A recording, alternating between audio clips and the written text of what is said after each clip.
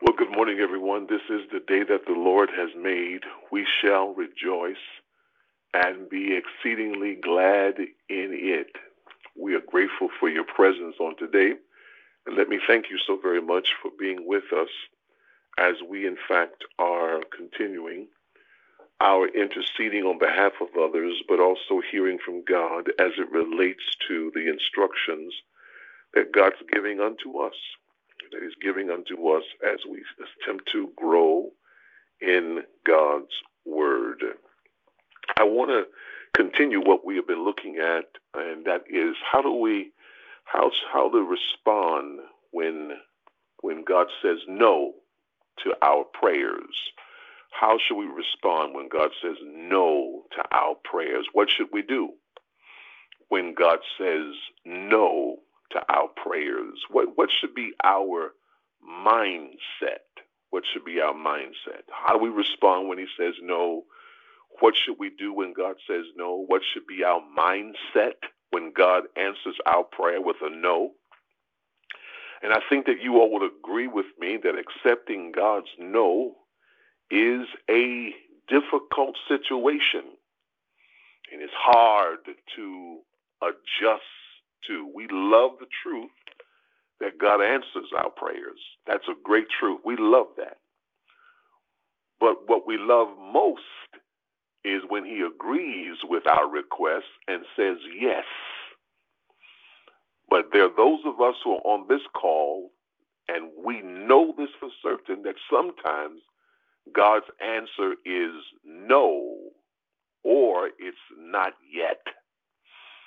And as a good father, God will not grant us that which is not in our long-term best interest, even when we beg and plead for it.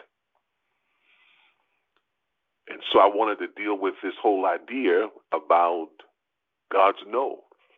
And last week, we went through the scriptures and took a look at, in the Old Testament, the times when God says no to individuals.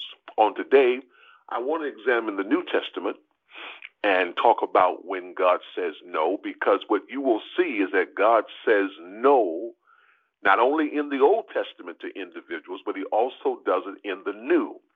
And I do this because I want you to see that you and I are not off limits from God saying no to our prayer requests, but I also want to make sure that you navigate properly when you receive a no from God and not seek to abandon what God's called us to.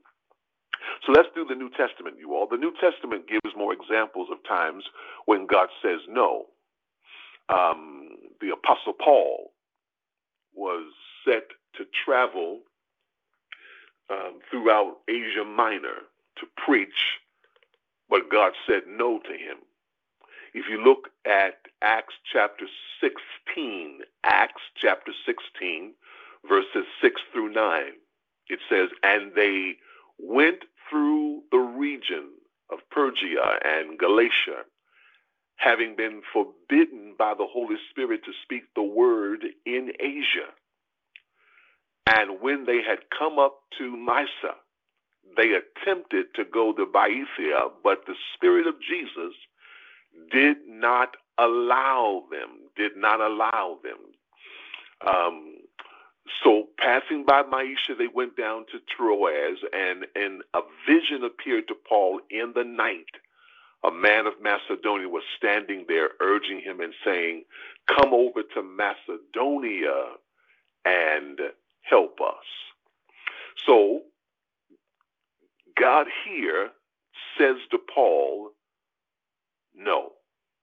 Paul thought that he had understood the plan of God. He thought he understood the plan of God. He believed he was to continue in Asia Minor, but the Holy Spirit said no, because Paul's desire was to listen and obey regardless of what it cost. So he left Asia Minor and he went to Macedonia instead. It was there, you all, in Macedonia, that he started churches that impacted the whole world. His response to God's no was instant obedience and a change of direction. I want to say that again, please. Let me give it to you again. Paul's instant response to God's no was an instant obedience and change of direction. Let's stay with Paul a little longer. In his personal life, Paul was plagued by what he called a thorn in the flesh. A thorn in the flesh.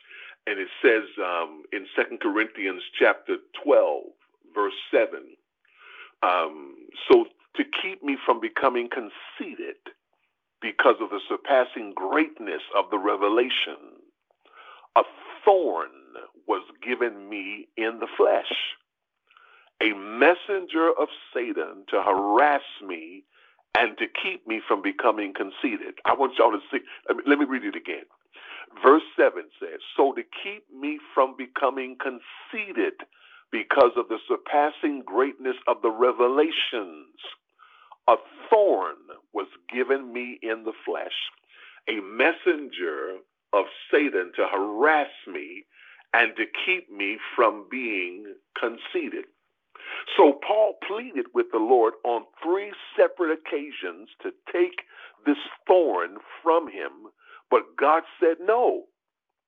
Now, in this trial, Paul learned to appropriate greater measures of God's grace and to live for the glory of God through the difficulty.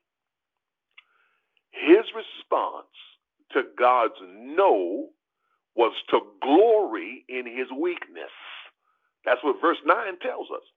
So instead of giving up in frustration or deciding God did not care, Paul chose to delight in weakness, to delight in insults, delight in his hardship, delight in persecutions, and delight in difficulties. He says in verse 10, for when I am weak, then I am strong. Now, what we learn from the biblical examples is that God never stops being God. He never stops being God. I don't care whether it's the Old Testament or the New Testament, and God says no. We learn that God never stops being God. He's sovereign. And that's an important word for us to remember. God is sovereign, S-O-V-E-R-E-I-G-N. God is sovereign. Let me show you all what Isaiah chapter 46, verses 9 through 11 says. In Isaiah chapter 46, verse 9. We'll start verse 9. And let's read all the way to verse 11. It says this. It says, remember the former things of old, for I am God, and there is no other. I am God, and there is none like me, declaring the end from the beginning and from the ancient of time, things not yet done, saying, my counsel shall stand, and I will accomplish all my purpose. What I have said, that I will bring about. And what I have planned, that will I do. You know, there are many times when God says yes to our requests because they fit into the plan he's working out in our lives. Romans 8:28 tells us that, you all, and we know that for those who love God, all things work together for good for those who are called according to his purpose. So there are many times when God says yes to our requests, and he says yes because they fit into the plan he's working out in our lives. He said yes to Moses' request to see his glory. In Exodus 33, verse 17, and the Lord said to Moses, this very thing that you have spoken, I will do for you, have found favor in my sight, and I know you by name. I wish I could park here for a moment and just tell you, does God know you by name? So he said yes to Moses. He also said yes to Solomon's request for wisdom in 1 Kings chapter 3. beginning with verse 11. And God said to him, because you have asked this and have not asked for yourself long life or riches or the life of your enemies, but have asked for yourself understanding to discern what is right, behold, I now do according to your word. Behold, I will give you a wise and discerning mind, so that none like you has been before, and none like you shall arise after you. I will give you also what you have not asked, both riches and honor, so that no other king shall compare with you all of your days. Let me read verse 14. And if you will walk in my ways, keeping my statutes and my commandment, as your father David walked, then I will lengthen your days. So he says yes to Moses. He says yes to Solomon's request. And Jesus said yes to everyone who asked him for healing in the New Testament in Matthew chapter 8, verse 16. That evening they brought to him many who were oppressed by demons, and he cast out the spirits with a word and healed all who were sick. But he said yes to Moses. He said yes to Solomon. Jesus said yes to those who needed healing. But our faith-filled requests do not supersede God's sovereign rule. Remember, I told you all that God is sovereign. He's sovereign.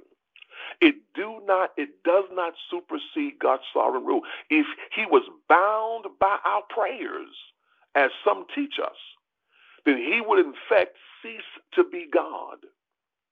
We would be gods by dictating his actions. And nowhere in Scripture do you and I see that kind of precedent being set.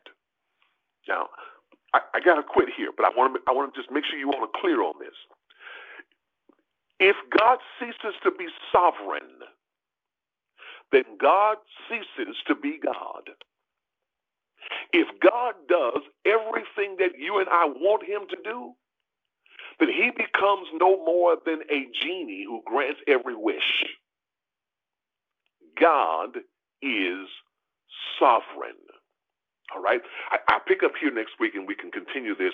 I got it. We had a long list today of prayer requests, and so I want to kind of get to these and start praying. Listen, I need you to pray today. If I can get you all to intercede, I'll come back and continue this lesson on next Wednesday if the Lord delays his coming.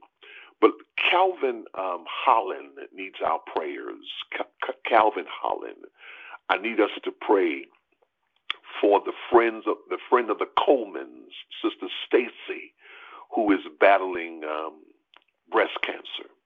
I want us to pray for Russell Bowman, who is having his prostate removed. He's having cancer. He's having surgery on next Monday. So if you all would lift him in prayer.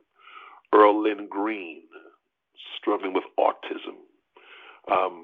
Gladys Isabel, Mother Gladys Isabel, I want you all to pray. She had a major fall.